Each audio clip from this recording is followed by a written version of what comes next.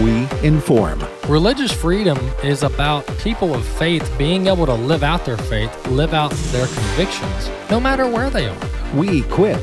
This is a battle of worldviews. And we activate.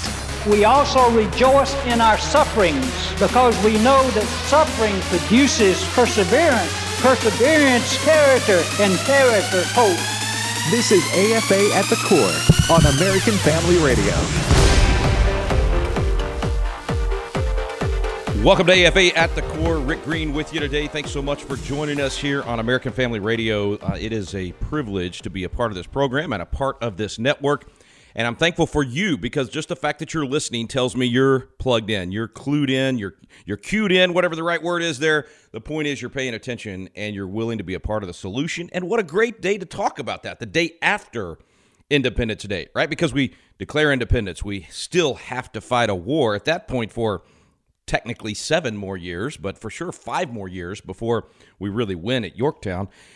It takes time. It takes time to develop freedom, and you are in this for the long haul. I pray that's the case, and I just speak that over you. Right now, we're going to stay in this fight as long as it takes, and frankly, the price of freedom's eternal vigilance, which means it takes forever. Yep, your entire life, you have to fight for freedom. That is, if you want it to remain, if you want to preserve it, for your children and grandchildren. It's all just part of our duty. It's part of our biblical responsibility as citizens. We are Caesar in this country, so if you think about that, we the people in charge. So if we're going to render unto Caesar what is Caesar's, if we're going to do Caesar well, we've got to be students of freedom. We've got to be students of the Constitution and most definitely students of the Bible to know what the Bible says about how to live this thing out. And speaking of the Bible, I was reading, is it 2 Kings 18 last week, and then it just, Sunday morning I was speaking at a church in Yuba City, California, one of my favorite churches on the planet. Wonderful pastor there. Pastor Ciosola is definitely a black-robed regiment pastor. We need more of those in the country for sure.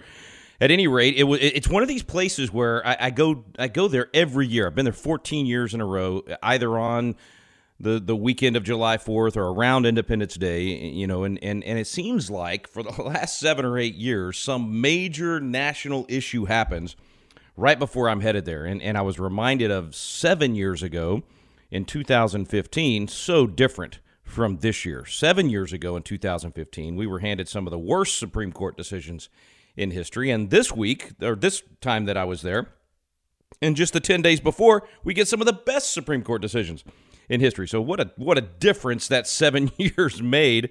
And it just was a reminder that, you got to stay in this fight for the long term. You can't expect to fight for freedom and you win one day and now you check out. David Barton and I joke about that all the time, that one of the problems with Christian conservatives in the political realm is they get motivated, and then if we win, they check out. They think it's over. We're done. Or if we lose, they check out because they get down and think it's never going to happen. We got to change that. We got to have staying power. We got to say, listen, we're going to be in this for the long haul. And so I actually pulled up my notes from 7 years ago. 7 years ago at this church in 2015. It was 3 weeks after. It was 2 days after the Obergefell decision. So we had just been told by the Supreme Court that every state in America had to do gay marriage. You have to allow gay marriage, celebrate gay marriage, change your laws to include gay marriage, no matter what you want in your particular state. No federalism here, no individual decisions for individual states. No. Suddenly, under substantive due process, one of the things we talked about last week and we'll maybe dive a little bit more into today, the Supreme Court created new rights to abortion, rights to gay marriage, rights to all these things that are not in the Constitution, but they used the due process clause of the 14th Amendment to create this new legal theory called substantive due process. And, of course, abortion was the big one, but then also gay marriage was found in this and all kinds of other things. And so 7 years ago, when that happened, just 2 days later, I was speaking at this church in Yuba City, and I was down. I mean, I just admitted I was, when that decision came down, I thought, man, we've just lost all concepts of constitutional limitations on government, on federalism, and letting states make decisions on things like this that are not addressed in the Constitution. If it is addressed in the Constitution, then it's not a state decision, and that's sort of what the court did in their back-to-back decisions. Now it's been 12 days ago. They said the Second Amendment and your right of self-defense, that is in the Constitution, and therefore we will defend that for all 50 states. But this whole idea of abortion or gay marriage, those are not in the Constitution.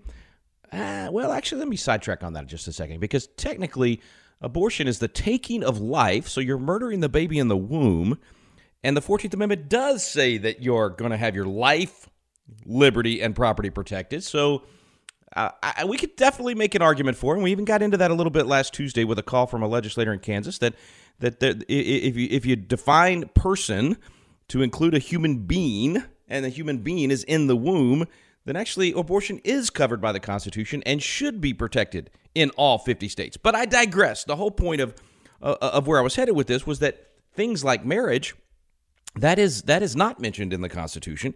And the 14th Amendment due process clause and what they call substantive due process, you won't find those words, substantive due process, in the Constitution, but that was created by the court to make up these rules and make up these laws.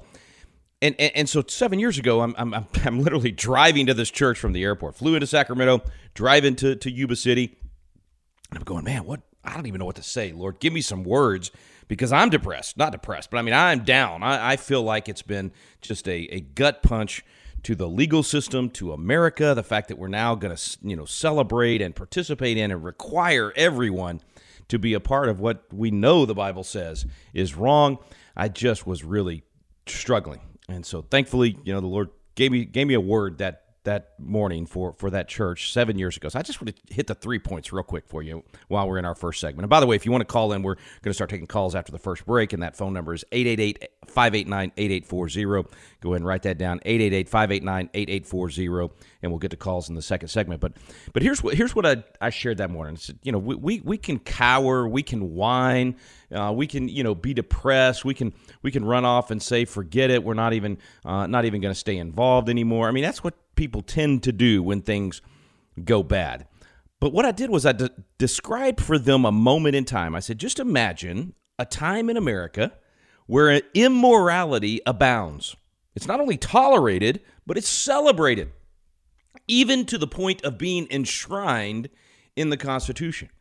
And at this moment in time, even churches, many churches, are twisting the Bible to support this immorality, to celebrate perversions of liberty. They've changed the definition of liberty and perverted it. And the Supreme Court has vastly overreached its power, and it's actually given an edict to the country that forces people to violate their conscience in order to follow, quote, the law, unquote. What do you do? What do you do in response to that? What does a man or woman of God do at that point? When the foundations are destroyed, what can the righteous do? And so I said to the church after describing all that morning, I said, let me clarify the moment in time in which this snapshot I just described for you was taken. It wasn't 2 days ago in the year 2015. So imagine we're back there at the church in 2015, 2 days after Obergefell. No, the snapshot that I just described was actually 1857 in America. In 1857 in America, the immorality to which I'm referring was the constitutionally protected practice of human beings being treated like animals and forced into bondage as their families were ripped apart. Many churches supported slavery. The Constitution and the courts upheld it, and the law even forced anti-slavery Americans to participate in this abomination through one of the worst laws in American history, the Fugitive Slave Act. And the United States Supreme Court forced this on people. The Dred Scott decision said that blacks had no rights that whites had to recognize. If you lived in that day and you watched the human torture of slavery happening in your own nation, and you watched the law and the leaders support it, what would have been your response? Would you just give up? Would you just run for the hills? Would you say it's all over? Or would you just shrug your shoulders and say, oh well, go back to your daily routine? No, not at all. And there was a biblical response in that 1857 generation. And I think we're seeing it happen again in America today. Over the last 7 years since 2015, I think we've even seen that. So the snapshot that I gave them that morning in 2015 was not only that our leaders had now again sanctioned an anti-biblical depravity, they decreed to the nation that everybody had to participate, that everybody had to celebrate this, and that in fact, if you said anything negative about it, you were the bad guy or gal. And it's kind of like this whole transgender thing where now in some places, I mean, in Canada and other nations, you have people getting arrested for using the wrong pronoun. Yeah, Jordan Peterson just attacked from all over his nation for refusing to use the wrong pronouns, but they clearly are violating the laws of nature and nature's God, and then they're enshrining it in the Constitution through Supreme Court decisions. I mean, that's not actually enshrining it in the Constitution, but it's acting like it's in there. So how do you respond? Well, in response to that Supreme Court decision 7 years ago and these lawless decisions that did not uphold the Constitution but actually made up a new Constitution, I was initially in despair. I mean, I admit that. I shouldn't admit this on the air, so maybe y'all mute me at this point, but I started looking into where else to go. You know, what happens if America loses its freedoms, and where do we go? Where do I take my family and start over? And then I had to kind of slap myself and say, well, wait a minute. How much of a wimp are you going to be? Are we really this weak as a church? Have we raised up a generation of absolute wimps? Are we soft and spoiled because we've enjoyed freedom so long that now that we're engaged in the battle, we're just going to throw in the towel even before we've even stepped into the ring? And if you have been in the ring fighting for years, you give up before the final bell? No way. We're not even in the late rounds, folks. We're let alone to the final bell. We're in the early rounds. It's a championship bout, and the prize is the heart and soul of the greatest nation in the history of mankind. The prize will be the basic freedoms upon which our nation was built. And if that's not enough to get your attention, how the church responds in this battle is going to determine whether your children live in freedom or whether they are banished to tyranny. That should get all of our attention. So here's what they did in 1857 when they were faced with that similar battle that I'm describing from 2015. We're still facing the battle of 2015, but I'm just trying to give you some context on what happens when you see institutions go against God. And then we'll celebrate how the institutions went for biblical definitions and life and those things in the last couple of weeks. But in 1857, they did not cower and run for the hills. They found a way to fight on every front. Their courage not only preserved America, it made us a more perfect union, but it wasn't easy. It didn't happen in one election. I mean, the Republican Party was formed in 1856 on the idea of ending slavery. I think it was 7 of the 9 planks of the Republican platform in 1856 to end slavery and have equal rights. They didn't have any real victories. Then 1860, Lincoln wins. Again, the platform for the Republican Party, I think it was 9 of 11 planks, were about ending slavery and equal rights. But even then, it took a war, a civil war, and an entire generation sacrificing on a level we cannot even begin to imagine. We can't even comprehend from this luxurious life that we have in America today what they went through to preserve freedom and make that happen. But if we could imagine just for a moment what they went through. I mean, our battles today are like first-year T-ball compared to the major leagues when we think about what they went through in 1857, or go back to 1776, or even fast forward a little bit to 1941. Same thing. Amazing, amazing sacrifice. And when we're willing to put in the effort and sacrifice, we see tremendous victories. So when we come back for the break, I'm going to again go back to 2015, look at what we were facing with a Supreme Court that was willing to foist upon every state in the Union unconstitutional, anti-biblical rulings, making people live against their values. And then we're going to fast forward from there to today. And we're going to talk about, once again, these victories that we're seeing in the last couple of weeks from the Supreme Court. We're going to distinguish between a legislative, lawmaking, outside their boundaries, unconstitutional court versus a court that is willing to say, no, that is not the job of the court, nor is it the job of the federal government.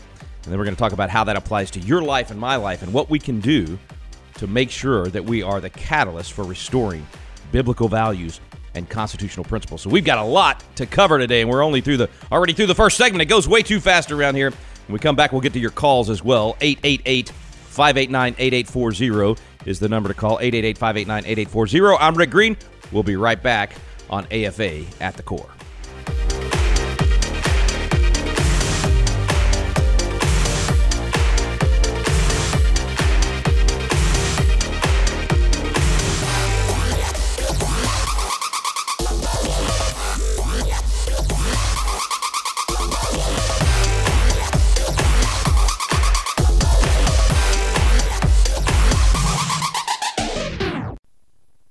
Then Elisha prayed and said, "O Lord, please open his eyes that he may see."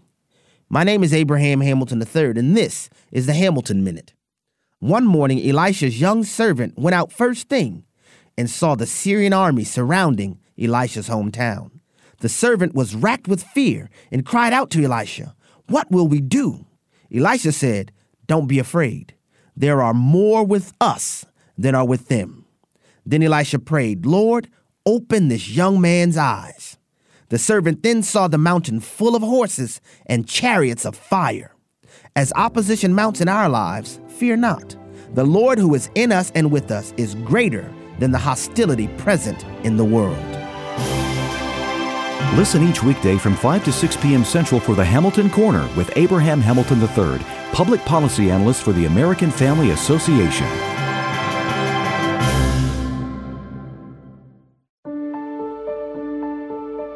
This is Raising Godly Girls Minute with Patty Garibay of American Heritage Girls.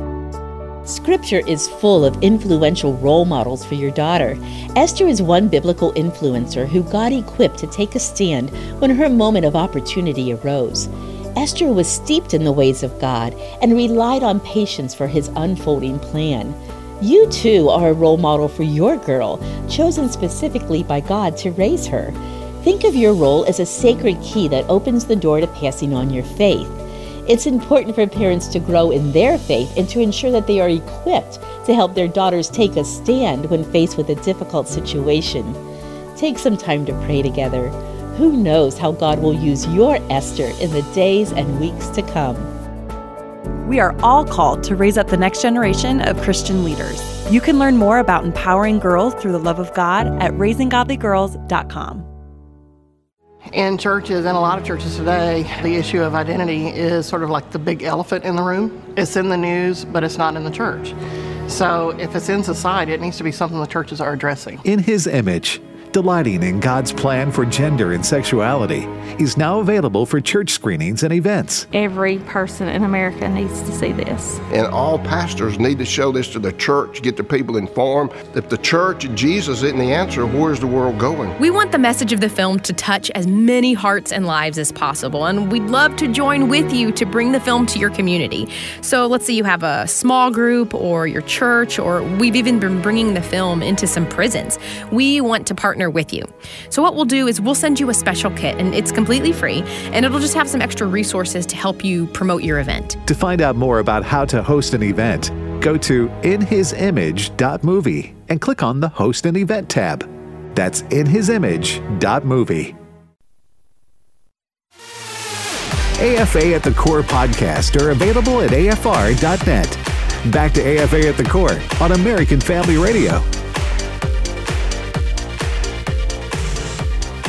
We're back on AFA at the Core. My name is Rick Green. I'm a former Texas legislator and America's Constitution coach, and glad to be hosting with you today. You can learn more at patriotacademy.com. That's patriotacademy.com. Phone number to call in with your comments or questions, 888-589-8840. That's 888-589-8840. First segment, I was talking a little bit about what? Tongue-tied already? I'm only in the second segment. Too much coffee. Anyway, I was talking about this last Sunday on the weekend of July 4th. I go to this same church out in Yuba City, California every year, and I was there 7 years ago, 2 days after the Supreme Court handed down the Obergefell case and said, we don't care what you want in your state. We're going to make this up and create this new right to homosexual marriage, and we're going to make every state in America participate and celebrate in this thing. And so I was kind of down when I was preparing for that Sunday morning, and so God just gave me this message of, hey, take them back to 1857 and let them see just how bad it was then when the Supreme Court was doing things that were wrong and evil, and the nation had to go along with it for a while. But then, because Christians fought back, because pastors fought back, because people of faith and of honor and of integrity fought back, ultimately we ended up refusing those Supreme Court decisions. We had constitutional amendments to override those Supreme Court decisions. So the 13th, 14th, and 15th Amendments not only ended slavery and guaranteed equal rights and protections to all citizens, including those newly freed slaves in the South, and then guaranteed the right to vote and make sure you couldn't deny the right to vote based on color of skin. I mean, all those things were important, and it required constitutional amendments to reverse all of those bad Supreme Court decisions. Well, now here we are. This moment in time that I was talking about in the first segment was 2015. It was honestly a point where we really a down point where we had an administration that was trying to destroy America, going into all these very socialist ideas. We ended up with socialized medicine and all of these things, and then the court forces gay marriage on all the states. And so what I told him that morning was, listen, we don't run for the hills. This is where we fight. This is where we have a Joshua and Caleb mindset, where we say, listen, no doubt there's giants in the land. No doubt there are fortified cities. We know, we see that. But even when we see that, we know that God has given us the land, and we will rise to the calling. We will be true salt and light. We're gonna do what God has called us to do, and I truly believe that if you take a constitutional, historical, and biblical perspective, history does tend to illuminate a path if we'll pay attention. And I think what they did in 1857, all the way through the Civil War, and with the amendments to the Constitution, is an illumination of a path. And that's what I told them 7 years ago, that these strategies work. God's way is not only right, it works best. It's not just theory. History shows it to be true. And then I just gave them 3 major points. Number 1, you got to borrow from the Navy SEALs. The only easy day was yesterday. Stop whining. Start getting wet and sandy, as the Navy SEALs would say. In other words, get in the fight. And I challenged them, and even back then, 2015, give up some TV, give up some hobby or something, and take that time and that energy and invest in becoming a student of freedom. Invest in saving the nation. Invest in preventing tyranny. If you're not willing to do that, you deserve tyranny. You deserve to live under tyranny. Our forefathers, think about what they did. They grabbed a musket, they left their families and went and died on the battlefield or fought for years on the battlefield. Can we at least devote a few hours to the basic peaceful activities of being a good citizen, a biblical citizen? So a quote I gave him that morning was from John Peter Gabriel Muhlenberg. He was one Black Robe Regiment guy in the founding. In fact, he was an amazing guy. He gave a sermon one morning where he literally took off his robes, his clerical robes, and underneath he's dressed in a military uniform. He spoke out of Ecclesiastes. There's a season for everything. Time of peace, time of war. He said it's not a time of peace anymore. It's a time of war. We got to fight. Had the guys outside beat the drums, called his men to arms. 300 from his 2 different churches joined up, and he went on to become one of only a handful of guys to become a major general. But his brother, who was a pastor in New York, said, you're wrong. You shouldn't be doing this. You're just supposed to be preaching the gospel, as if the gospel is limited to just a salvation message instead of making disciples of all men. That's the gospel, making disciples of all nations. Anyway, that was Frederick Augustus Muhlenberg said that to John Peter. Well, John Peter writes him back. He says, shall I then sit still and enjoy myself at home when the best blood of the continent is spilling? I am convinced it's my duty to do so, and duty I owe to my country. A lot more in there, but he basically said, this is my duty. And as a citizen of heaven and of earth, a citizen of heaven and of this nation, I have a responsibility to get involved. We have that same duty. And by the way, his brother, Frederick Augustus, kept going back and forth with him until the British marched into Frederick's hometown, kicked him out of his church, desecrated his church. And at that point, he said, maybe brother's right about this. He got so involved. If you look at a copy of the Bill of Rights, it's signed by the Speaker of the House on the House side and by the Vice President, who was of course, President of the Senate. And guess who the Speaker of the House was for the Bill of Rights? Not John Peter Gabriel Muhlenberg, Frederick Augustus Muhlenberg, the pastor that didn't want to get involved. He got so involved that both of them got elected to Congress under the new Constitution, and they were in Congress when the Bill of Rights was proposed to the states. The First Amendment, freedom of religion, think about that, given to us by a couple of pastors in Congress that had a big fight with each other over whether or not to get involved. It's amazing how God works. Anyway, got to get involved. No whining about how tough it is. And that's really where the second point comes in. Get salty. So not only stop whining, but get salty. If the salt has lost its flavor, what good is it? The church is irrelevant when it's no longer the conscience of the nation, when it's no longer teaching the truth. We are blessed as a nation because of the positive influence of Christianity and the church. It ended tyranny. It ended slavery. It launched the civil rights movement. So many other things. I believe the movement towards life is because of the churches and the pastors and, frankly, the Christians outside of the church that started all these different organizations and got involved and used smart strategy and tactics to speak truth in love and win over people within their realm of influence. Just as Lincoln had engaged in civil discourse and debate to advocate for the right principles, such as ending slavery, just as he had done that for years before he was actually in a position to do so with the law, we have to do the same thing. We have to engage and speak truth and use good strategy and good tactics. That means getting salty, being salt and light everywhere we can. Last thing I told him that morning was stop being fearful. I mean, this was long before COVID. This was 2015.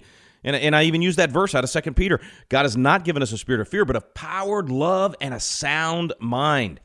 We know truth. We have the weapons of free speech and voting rights, convention of states under the Constitution. We have all of these peaceable means to do exactly what previous generations did to right the ship and move us back towards godly principles. We have the manpower. There's more than enough people in America that agree with these truths. We can win this culture war for the heart and soul of America. But we have to run towards the battle, not away from the battle. We got to run towards it. So don't be fearful. It's time for us to act out of power, love, and a sound mind. Well, that was 2015. Look at us 7 years later. And look at these amazing Supreme Court decisions that have been handed down. Protecting life, protecting the right of self-defense, protecting the First Amendment freedom of religion. All of these things, even shutting down, not shutting down, but at least curbing the out-of-control power of the fourth branch, all the agencies, all the bureaucrats. That EPA decision last week was huge, huge. You've got all these unelected bureaucrats that have been making law and making up regulations and just stifling the market to the point of creating all kinds of chaos in our country, and it's time for them to be reined in, and thankfully, this was a huge, huge step. This EPA decision will probably end up being, I think, the top three. Wow, it's really hard to pick. Dobbs, obviously, the pro-life decision and overturning Roe v. Wade, definitely the biggest by far, not even close anywhere else. But the Second Amendment case, the Bruen case, actually that is a close second, because if you have life but you can't protect life, if you can't defend the lives of your family, then what good is it? And then Liberty, this whole EPA decision, and then the freedom of religion decision. I don't know, man. There's so many good decisions. I could go on and on and on. I don't want to go back down or repeat stuff I talked about last week, but it's good news. But my challenge to you is to be willing to be salty. We've got to press the gas right now. We've got to actually work on these things now. A lot of this is just getting sent back to the states, which is proper. It's called federalism. But now we've got to fight in each and every one of our states. Wherever you live, get involved with a pregnancy center locally and help them, and hopefully they're going to have a lot more babies to help with. Isn't that going to be great? I mean, get involved locally with your state legislative races, because the battle for life is now at the state legislature, and it's going to be that way in all 50 states, red states and blue states. There's going to be battles for life. So good stuff happening. Get involved in all of it. Let's go to the phones. We're going to go to Josh in Texas first. If you'd like to join the conversation, you can call 888-589-8840. That's 888-589-8840. Josh, what part of Texas you calling from, buddy? Lubbock. All right. Go Red Raiders, I guess. I'm not actually a Red Raider fan, but you're in Lubbock, so I just thought I'd throw that out there. Go ahead, brother. What's your comment or question? Dude, you have such a topsy-turvy way of thinking about the world and the law. I mean, I'm glad for you that you're happy, but I think that you're making big mistakes and not seeing the big picture. Okay, tell me what my mistake is. Let's see.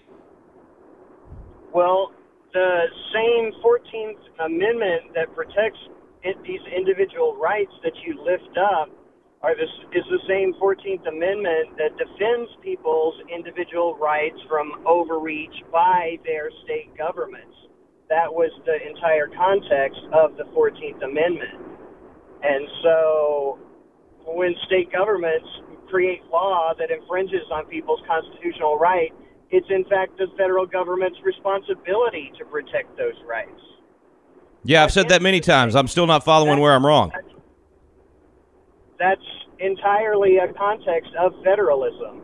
It's not anti-federalism for the federal government to defend people's rights against their states. 100% agree, Josh. I'm still missing where you said I was wrong. Well, I mean, now that Roe is gone, states like they were before would be entirely free to do as they were before, where they would do things like mandate abortions for women that were deemed unfit for pregnancy. Roe was a protection for pregnant women. Now that's gone. You know, that was federalism in action that would protect pregnant women from overreach by their states, from mandated abortions. Now women have no such protection.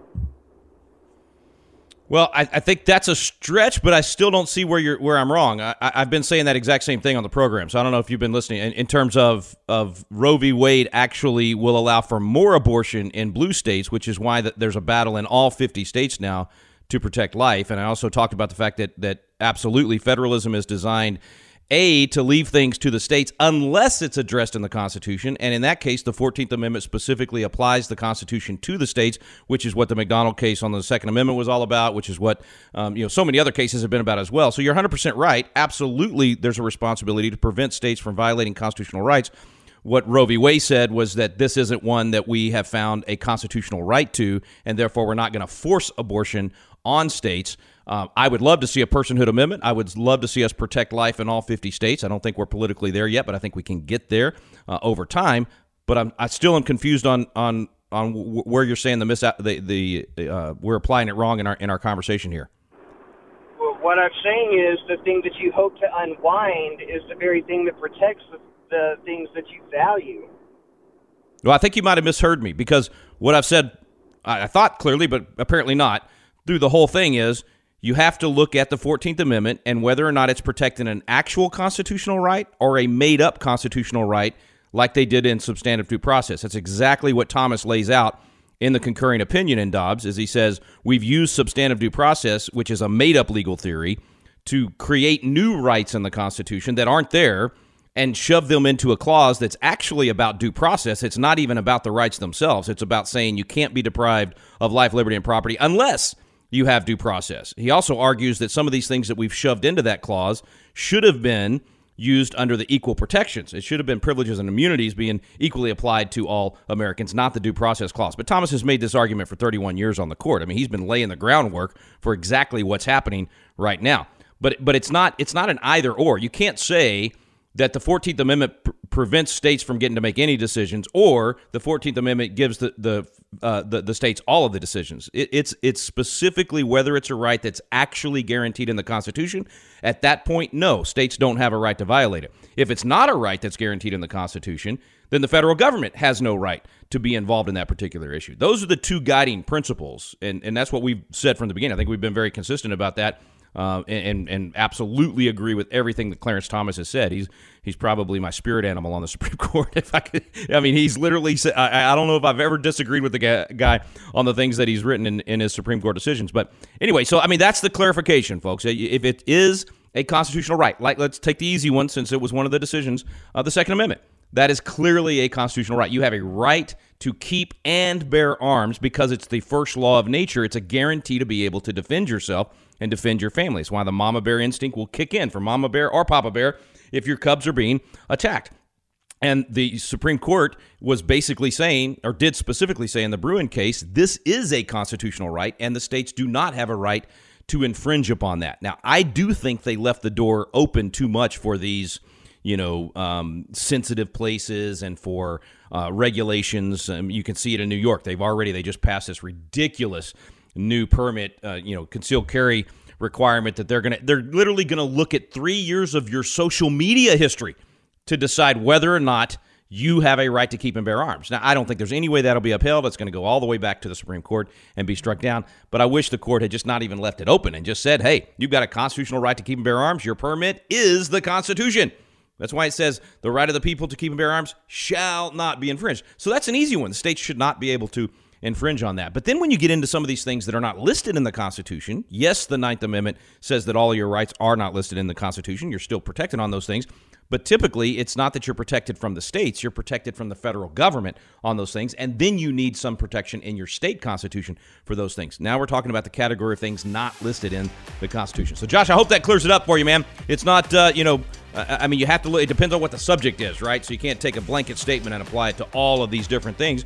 They're individually have to be looked at, which is what Clarence Thomas said. If you've ever seen the movie Matrix, I want you to picture Morpheus, but with Clarence Thomas's face, and he's got the hand out there and he's waving, or maybe it's Neo, and he's waving the guy on. Come on, bring it on, bring it on. That's what Clarence Thomas did when he said, hey, we need to revisit all these substantive due process cases. So they're going to look at them one by one, and they're going to look at whether or not there's actually a constitutional protection there, in which case federalism would mean that the feds protect it. If there's not a constitutional right there, the feds get out of the way and it's up to the states.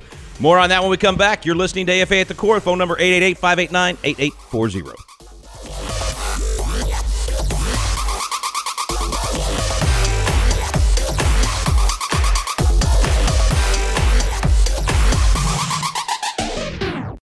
When you hear this is American Family News. You know what follows is the truth. Your news from a Christian perspective. Hundreds of teachers are going to have to walk into that school building, and they are forced to swallow political ideology that in many cases violates their very faith and conscience. If you miss it at the top of the hour, American Family News podcasts are available at afn.net. And sign up for our daily news brief at afn.net. Picture a stormy sea. The waves are rolling viciously and the sky is darker than night. The crack of thunder can be heard over the roaring wind. A tiny ship is thrown wildly up and down as it rides the waves. The crew is just about to lose hope when someone spots a sudden flash in the distance. A lighthouse. Lighthouse for the Lost, an article by Parker May. To read this article, visit EngageMagazine.net. You know, a lot of times you have to choose between something high quality or something that saves you money. But if you can get both, why not? Especially when it comes to healthcare. And that's MediShare. You get both. The typical family saves $500 a month switching to MediShare. And that's huge, but it's also true that people are way more satisfied after making the switch too. The customer satisfaction rate for MediShare is double that of the typical health insurance plan. Double. It's because MediShare works. It's been around for more than a quarter century, and members have shared more than $3 billion of each other's bills. People love having telehealth and a huge PPO network, so yeah, really, you could save a ton and like it better. Imagine being happy with how you're taking care of your health care. If you're self-employed or part of the gig economy, or you just want a plan you're happy with, you can call right now and get a price within 2 minutes. Here is the number you need. Call 833-44-BIBLE. That's 833-44-BIBLE. 833-44-BIBLE. Athletics and life teach us common benefits. Sometimes you win, sometimes you lose. Whether you're working on that golf game or improving your average on the baseball field, you can learn life lessons. But more importantly, you can learn spiritual lessons. 1 Corinthians 9:24 says, "Do you not know that in a race all the runners run, but only one gets the prize? Run in such a way as to get the prize." Jesus Christ gave his life on the cross just so that you can have a personal relationship with him. Receive Jesus Christ now as your Lord and Savior and enjoy the ultimate prize of eternal life.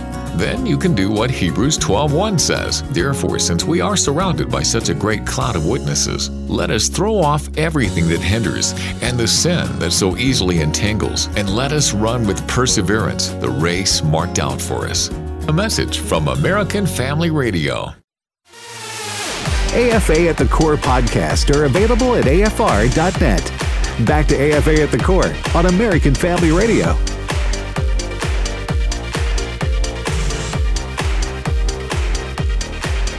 We're back here on AFA at the Core. Rick Green with you. You can find out more about our organization at patriotacademy.com. Patriotacademy.com. Get in one of those biblical citizenship classes so you can not only learn the truth, but you can then apply it and you can actually participate in your community to help restore biblical values and constitutional principles. There is an awakening happening in the country. So many people are getting involved and actually participating. We got 13,000 Constitution coaches across the country learning these things. Now, most of the classes that we do are it's a citizen's guide to the Constitution. So it's kind of we don't dive really far deep into the issues. Even on this issue of the 14th Amendment, we lay out a little bit the two different theories, over the years of whether or not it applies the Constitution to the states or it only applied to freed blacks in the South. And honestly, the best treatises on that is the concurring opinion by Clarence Thomas in the McDonald case, because he lays out the history of the 14th Amendment as it was debated in Congress to propose it to the states and as it was debated in the states. And it was very clearly to apply the Constitution to the states, to say exactly what we were saying in the previous segment, that the Constitution and federalism and state rights does not give the state the right to do wrong, doesn't give the state the right to do things that are unconstitutional. I'll say one thing about the question before the break. about forced abortions. What overturning Roe v. Wade allows for is to prevent really about 2/3 of abortions that were forced abortions. So in other words, when you go back and you look into the data, 64% of women that got abortions felt pressured to abort or were forced to abort. In other words, it was a boyfriend or in some cases far worse, and they were making them go get the abortion. That was a forced abortion. It wasn't the government forcing them, but it was an individual forcing them to do that. And what overturning Roe v. Wade does is in the states that will support life and uphold life and pass pro-life legislation, which is going to be 20-something immediately, and hopefully we'll get to 30-something as quick as possible, is it will prevent that from happening in those states. Unfortunately, the caller was right about the fact that Roe v. Wade being overturned does allow for blue states to do more abortion at this point because it limited, third trimester abortions and that sort of thing. But that's where the battle goes to the states. That's why we will be fighting in each and every state, just like in California where I was just a couple of days ago at that church in Yuba City. We talked about that. Hey, now each and every state, everyone role to play in this. You can no longer say, it's up to the Supreme Court and I can't appoint Supreme Court justices. I don't have any influence on that. Now, every single one of us, you have influence on your state legislator and who they are and how they vote. You need to be letting your voice be heard. And I believe that over time, we can get to even states like California and restore life in states like that. If the church will get involved in this, if every Christian shows up and votes, we can absolutely make even a state like California become a pro-life state. Okay, let's go back to the phones. And by the way, if you would like to call in, that phone number is 888-589-8840, 888-589-8840. Robert is next. He's calling from Arkansas, which is where I'm at right now, Robert. I'm in Arkansas. I don't know where in Arkansas you are, but I'm visiting my kiddos in Hot Springs at a wonderful program up here at Christian Ministries. Anyway, Robert, where are you calling from in Arkansas?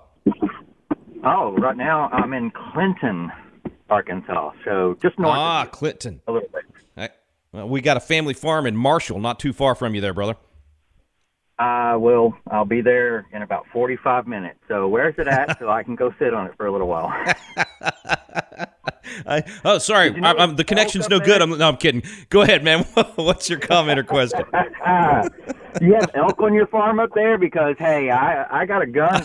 Arkansas says move to Arkansas and bring your guns. I think I saw something about that the other day. So, they don't care. Bring your guns. You can come live here. That's right. My question is, and it's probably been brought up before, and I just don't understand. Why is it that I have to call somebody they or them, and if I don't, then it's, I don't know, not right? But anybody has the constitutional right to tell anybody anything, flip anybody off, and it's your freedom to be able to do that. But somebody will go back on me or attack me for not calling them a specific they or them or he or she. I don't know. I still don't understand all that they and them stuff. Well, it's not just they and them. It's Z and Zer and Z. I mean, they've got so many different. It's insane. It's insane. I just read a book actually by Michael Brown. It's a great book. I recommend it to everybody. Silencing of the Lambs, and it's about cancel culture and specifically canceling people that have come out of the LGBT lifestyle and God's restored them completely, and they are silenced. They're not allowed to talk about how God can heal you and bring you into healthy relationships and all of that, because it undermines the entire narrative of the LGBT community that is, you're born this way and you can't change it. And frankly, to be blunt, hey, everybody, we're all born sinful. We're all born with desires that are anti-biblical. That's the whole point of salvation and the whole point of regeneration and the whole point of him renewing our minds and everything. But that's a whole nother topic. To your question or comment, Robert, it's insane the fact that this is now not considered or protected under free speech or anything else, even though you're speaking truth. So there's no libel or slander here. You're not abusing. You're not being mean. You're literally just speaking truth. And to not do so, they're asking you to live by a lie. If I'm required by law and going to be arrested if I don't, now right now it's only fines. You can be fined in America in certain places if you don't use the pronouns. You can be fired from your job. So far, you don't get put in jail. In other countries, they're putting you in jail if you refuse to live by the lie. If you refuse to use the false pronouns. But if you're a man and you think you're a woman and you're asking me to call you by her and she and that sort of thing, you're asking me to live in Fantasyland with you. Now, you may have a right to live in Fantasyland in America. You don't have a right to make me live there with you or force me to live by a lie or participate in a lie. First of all, that's not love. I'm not loving you when I do that. I'm lying to you, and I'm hurting you because I'm forcing you to stay in the lie instead of being healed from it. So it is unconstitutional to force this on people. It is anti-biblical, and it's just not loving. It's actually a lie. But that is the agenda, man. Robert, you're the reason you're frustrated by it. Same reason I'm frustrated by it. The same reason Jordan Peterson became an international name, because he refused to participate. He was a professor, and they said, you have to do this. And he said, I will not. I absolutely refuse to participate in the lie. And so, he ended up writing his books and doing his videos, and boom, man. I mean, that was 2016, and in 6 years, I mean, an international phenomenon. And Daily Wire just hired him. He's got a great new series out called, let's see, what's he call it? Dragons, Monsters, and Men. And it's exactly what I've been saying about the fact that you've got to not be safe. You've got to be dangerous, under control, of course. And that's what he talks about. You have to learn to have it under control. But I hope that Michael Brown is right in this book, Silencing of the Lambs, that what the enemy means for evil, God turns to good, and that in these situations, just like it was evil for them to do what they did to Jordan Peterson, and all of a sudden now he has a voice of reason that he's bringing to millions and millions of people.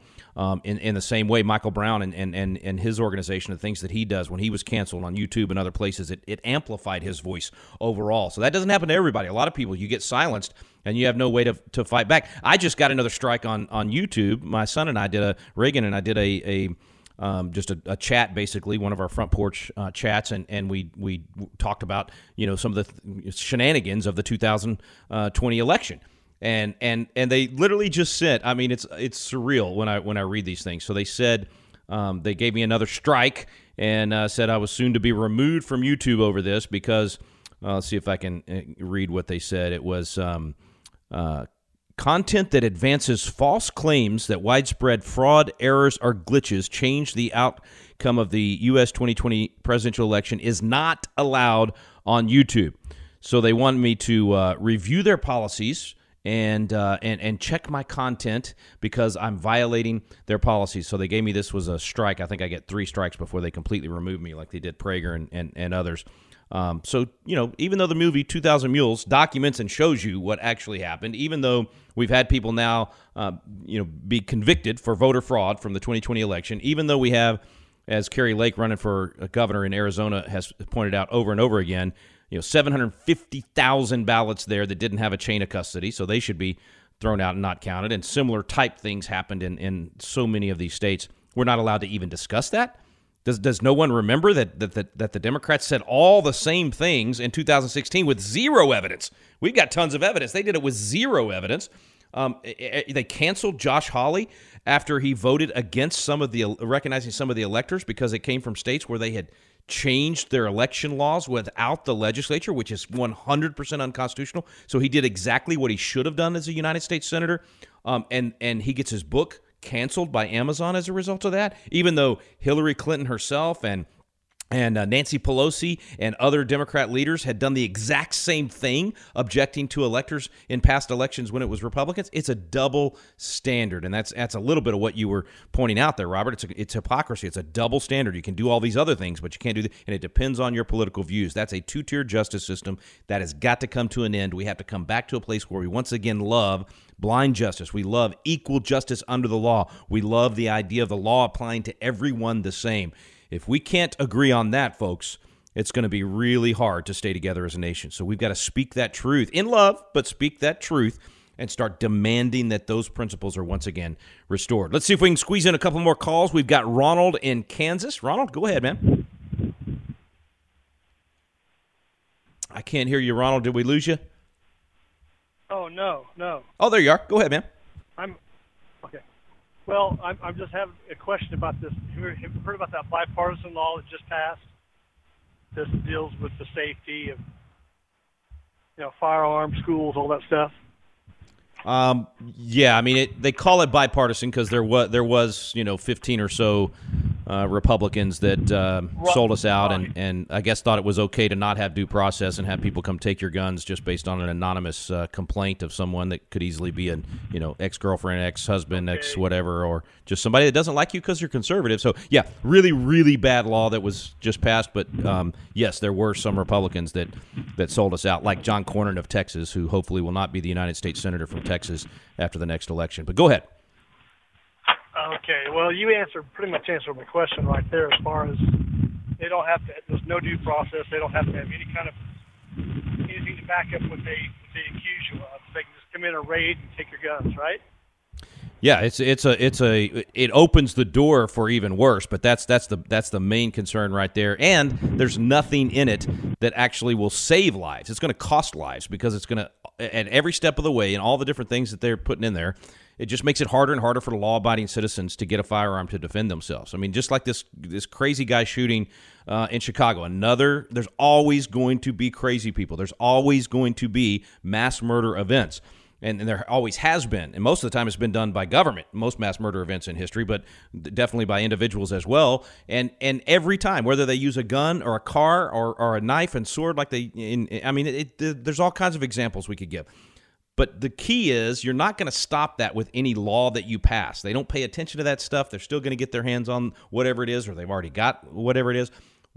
Only way you're going to save lives is you have to have more sheepdogs out there ready and able to defend. Now I realize what somebody will say in response to this, Rick, but this guy was up on the building and you couldn't have immediately responded to that. I get it. There's going to be times where they think things through and they're planned and they're going to be able to take some life, but none of the things that these politicians are doing would have stopped that. And the more people that you have armed and the more people you have able to respond to that guy, even when he's in a position like that, and try to get to him, the better. And that's a rare scenario compared to the 2 million times a year that a gun is used to stop a crime. And so every time you make it harder for people to have that gun legally, then those 2 million times of stopping a crime and all the mass murder events that have been stopped by law-abiding citizens, not by the police, by law-abiding citizens able to stop the threat, just like what happened in West Virginia the day after Uvalde, or some of these other examples out there, the more you make it hard for citizens to get those firearms and then get the training, the more you're going to have mass murder events. You're inviting the number one common factor in all mass murder events. Now, this one on yesterday might be an exception because I'm not sure what the rules were where that parade was taking place. But 97.8% of the time, these things happen in a, quote, gun-free zone.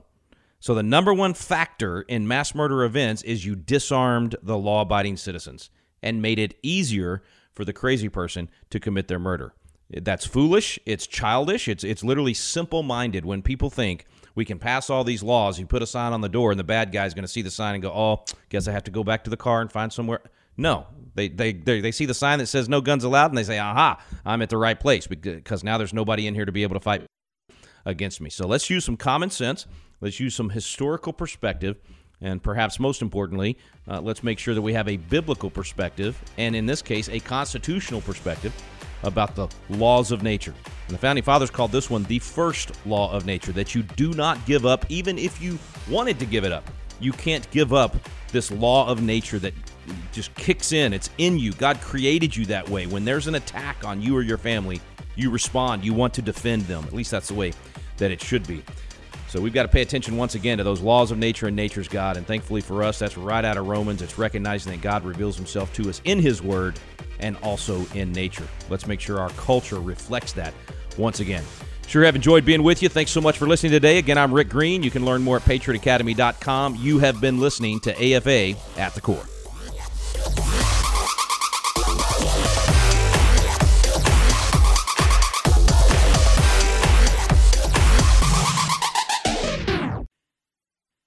The views and opinions expressed in this broadcast may not necessarily reflect those of the American Family Association or American Family Radio.